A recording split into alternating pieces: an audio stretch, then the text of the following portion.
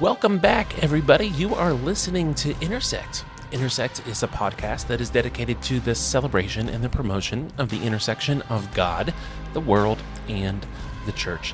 My name is Matt Skolnick, and I am your host. I am also what is called a general presbyter, which means I work with 70 Reformed or Presbyterian churches across eastern Ohio. It is absolutely my passion to help the church move forward into this new era. It is also my passion to help the church get the leadership that it needs and to equip the church to engage the world with love and with grace and with passion. We have an exciting series of episodes that will unfold in the next handful of weeks, and they all have to do with goals. Goals in the church, and goals that I would describe as God-sized goals and Jesus-oriented goals. Goals that are big, and that goals that are focused on the care, the love of Christ. Goals that are focused on sharing the gospel in action and in word and in action. So that's what we're going to be doing today. We were just going to look at two contrasting views of goals. Some churches that focus on goals, God-sized goals, and Jesus-oriented goals and work towards them, and churches that go through the cycle year after year, month after month, season after season.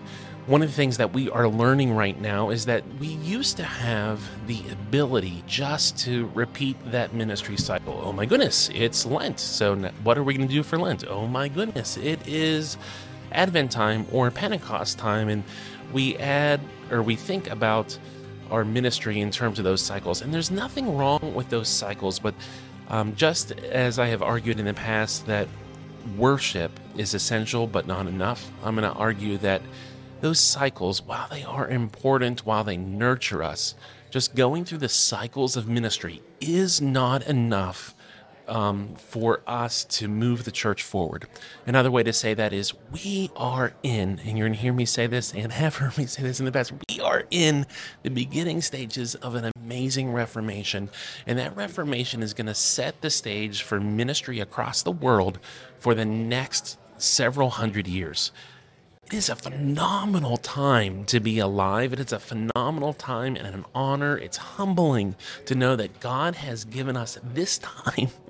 God has given us this opportunity to serve, to share the gospel as the church, the traditional church, the institutional church in the Western world is crumbling. So let me just identify the three podcasts that are going to be coming, or the episodes that are going to be coming. Number one, today we're going to look at those two contrasting views of goals. The next episode, I'm going to outline how and why we avoid goals. And then in the third episode in this series, or in the trilogy, we're going to unfold what are going to be some ways that we have the ability to live into those goals, to outline them, to list them, to take steps within them. So those are the three main things that we're going to be working with. We just saw a gentleman behind me. He was very happy and wanted to be on camera.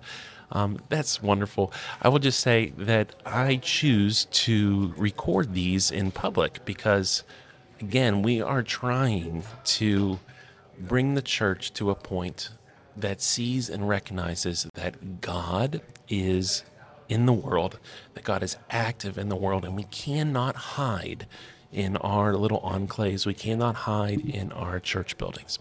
With that being said, let's open with a word of prayer, and we will get this thing started. Oh, merciful and gracious God, we thank you so much for your grace. We thank you for your beauty. We thank you for the opportunity to gather in your spirit. We thank you that we have the ability to commune, to be united in who you are, whether we are listening to this in the moment that it is recorded, whether we are listening to it in weeks or months or years to come, or whether we are near geographically or far apart. We thank you that you are the great unifier, the great redeemer, the great savior. And so, Lord, we ask that as we work through this difficult topic, the topic that is going to offend many of us, so that you would not only calm our hearts and our fears, but that you would open us to be invited into your gospel in new and in fresh ways. In the name of Christ Jesus, we give thanks. Amen. Okay, so now that we are starting and we're going to look at those God-sized and those Jesus-oriented goals, it's really important to note that for a lot of people, a lot of leaders, and I'm going to even be as bold as to say a lot of pastors, we have objections to setting goals in the church. Sometimes these are direct objections. Sometimes the objections are implied or inferred. Let me just give you a handful of sentiments that people have portrayed or I have experienced in the past 15 years of ministry as I have tried to be faithful. So, one thing that I have heard pastors say specifically is that goals aren't spiritual. And kind of the corollary to that is that goals are too worldly, meaning that we work in this realm of God, we work in this realm of the eternal, and there's something diminished about goals. I think this could not be farther from the truth. And then it follows from there that some have even argued that goals are egotistical. So when we talk about goals being worldly, or when people think about goals being egotistical, they often think of, big bad business leaders who set goals, who beat people up over those goals, who don't really care what they have to go through, who they have to knock down to accomplish those goals.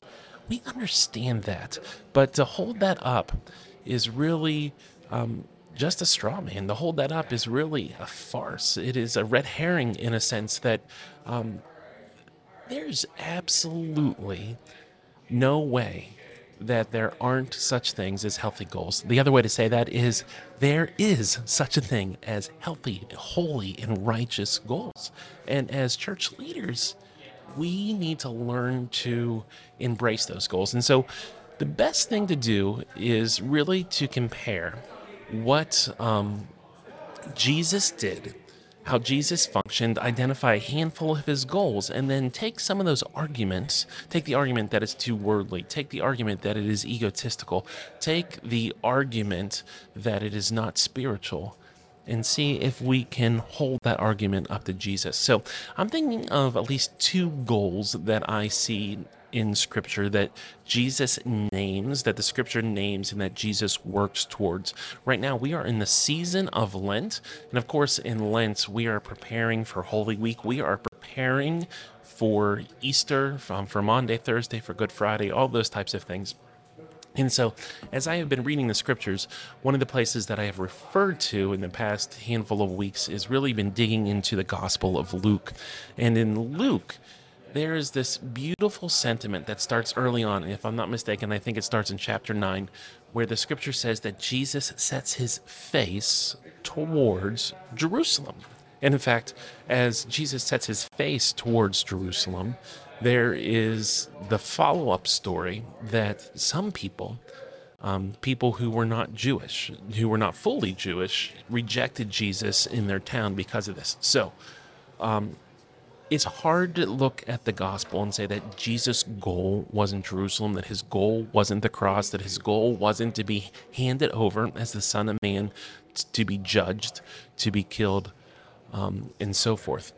So when we think about that flow that is in the scriptures, is Jesus' goal spiritual? I'm going to argue yes. Is Jesus' goal too worldly? No way. Is Jesus' goal egotistical? No, it is sacrificial. This is just one of the goals that was named or that we can see in the scriptures. Let me just give you another one. I do a lot of teaching on Mark chapter 1. I love Mark chapter 1. And the reason that I love Mark chapter 1 is because it is such a concise version of the ministries of Jesus. Jesus proclaims the kingdom, Jesus heals, he calls his disciples, and so forth. But at the end of Mark chapter 1, when Jesus has a little bit of time, he goes off early in the morning to pray, and the disciples come and they look for him, and they're saying, you know what, Jesus, come back to Capernaum, come back to Peter's hometown, come back to our home base, and please preach some more, heal some more. And Jesus states a goal. His goal is no. His response is no, and his goal is we are to go to other neighboring towns because I am to proclaim the kingdom there also. And Jesus goes out and proclaims the kingdom in other towns, and he does it in such a way that he continues to heal. To continue to call disciples, to continue eventually actually to send them. So again, here's another goal. Jesus says, no, we're not going to stay in Capernaum. We're going to move forward. And as we move forward, is this spiritual? I'm going to argue again. Yes, this is highly spiritual. Is it too worldly? No. Jesus is turning the world upside down with the proclamation that God's kingdom is here, that it's full of healing and wholeness, and he demonstrates that. Is it egotistical? Again, is it egotistical for Jesus to heal people, to welcome them, to invite them into the kingdom? Of course, the answer is no, no, and no. So these common arguments that goals are too worldly, that they're based in being egotistical, that they aren't spiritual enough, they're really just fallacies. And so we have to be able to wrestle with that. And I understand, and this is why we're going to have the second episode, I understand that it is scary at times to name goals. It is scary to be specific about God-sized and Jesus-oriented goals because we know that when we start naming them, then we actually have to try to do them. And it's so much easier to go through the cycles. It is so much easier to go from one season in the church calendar to the next season in the church calendar and to be what I call creatures of the temple. But we are not called to be creatures of the temple. We are called to be God's hands and feet in the world. At times that means we are in the church, but the vast majority of our time, if we are going to follow Jesus, we need to be out in the world. Okay, so now let me just share two contrasting views of goal setting in the church. There are two churches that are not far from me. They're both about the same size in terms of their building. They're both historic. One has a gorgeous building that has been well maintained. Another one has a great building that has not had as much love and care. The building that has been well maintained has an amazing music ministry. And what I mean by that is when you go to worship, the caliber of music is really professional. It is top notch. When you go to the other congregation, it's not nearly as good. So let's just stop and pause and ask ourselves the question, if you had a choice with this information right now, which of those congregations would you choose to serve, to support, to want to advance? My guess is that the vast majority of us would want to be part of a church that has a beautiful building, that would want to be part of a church that has wonderful music. Now, let's just turn the page on history a little bit and talk about these two churches from a different perspective. And that's the perspective of setting God-sized and Jesus-oriented goals. So, church one with the big building with the amazing music. From all outward appearances is great. And I'm going to tell you, I love the people who are there. They are good-hearted people. They are faithful people in many ways. However, let's look at the church with the building that is falling apart. About 3 years ago, That church, the second church, with the building that is not nearly as nice and doesn't have the wonderful music program, that particular church received a new pastor. And that pastor's goal as he went, or he was sent to determine if it was time to close that church or not. It was a big building. It was a downtown church. It had a lot of overhead, and the vitality of the ministry was not stellar. In fact, like many congregations, you would say that it was dying. So again, we ask the question, which church would you want to be a part of? And I think the honest answer is we want the one that seems nice, the one that has a nice big building, and the one that has some amazing music. Okay. Well, when that pastor showed up, that pastor in this dying church created and named and stated God sized goals and Jesus oriented goals. And the first thing that this pastor did was take his leaders over to a neighboring community not far away. And in fact, if you look and if you listen to the story of these two churches are two of three anchor institutions to that neighborhood. The other one is a local high school. With that being said, that local neighborhood is crime ridden. That local neighborhood has every type of abuse that you can imagine, every type of heartbreak that you could imagine. The poverty levels are through the roof, the drug rates are through the roof. There's a lot of problems in that neighborhood. And so this pastor at that second church, the church that was apparently dying, took his leaders to this community, walked through, prayed through, knocked on doors, got to know people. And before you know it, he started to build relationships. And before we knew it, there was a vitality to the ministry that had God-sized goals and Jesus-oriented goals. Let me just mention one of those goals to you. As they got to know the neighborhood, they realized that there was a local building that was known for human trafficking, for sex trafficking. One of the things that this congregation did was go into that building, meet the people, try to find safe places for the women to go. They bought that building. They knocked it down. That was one of the first things that they did. This is a God-sized and a Jesus-oriented goal. It is so much different than saying, wow, we have a great building and we have great music. Do you see the difference between an institutional church and a church that is invested in people, invested in ministry, invested in the healing of the gospel in their community? But the story doesn't end there. As they continue, that church opened what they call a free store. It is a free grocery store for the people who cannot afford food, even on government assistance. I think that if you look at the statistics, we're talking about $15,000 to $20,000 is the income for the average, not person, household in that community.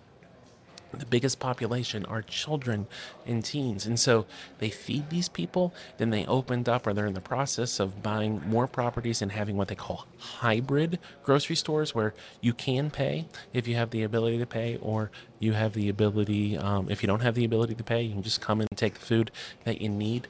They are also highly invested in affordable housing that is safe, housing that is not destructive, but can create a home for families, for young kids, for single parents. I just want to give you the contrasting view of an institutional church that doesn't set God-sized and Jesus-oriented goals, and a church who is apparently dying, who had the ability to set God-sized and Jesus-oriented goals. At this point, I'll return to the question, which of those congregations would you want to support? Which of those congregations would you want to serve in? Which of those congregations would give you life to be a part of? My prayer and my hope, and I really do believe for many of us, we would start to switch. we would say, you know what, that beautiful building isn't nearly as important as the power of this ministry. That beautiful music, while we appreciate it, while we love it, isn't nearly as important as making a difference in the lives of people. I didn't get to list all of the ministries that are going on in that second church, but this is what I know. People who enter into ministry, people who become pastors, people who serve as elders or leaders of a local congregation do not do it because they just want a good institution. They do it because they find meaning in the power of the gospel and Jesus' healing and wholeness in the salvation that is offered. This is the choice that we get to make when we decide if we are going to set God-sized and Jesus-oriented goals or not. Okay, just to bring this to conclusion, I want to give you some exercises that you can do with your local leadership board as you wrestle through, do we really want to set God-sized and Jesus-oriented goals or not? And if so, how could we do it? So the first stage in all of this is really just to stop and to evaluate where you are. So I have 4 steps for you. I pray, I hope, and I believe that many of you will do them. So please take these seriously. Step number 1, just gather that leadership team.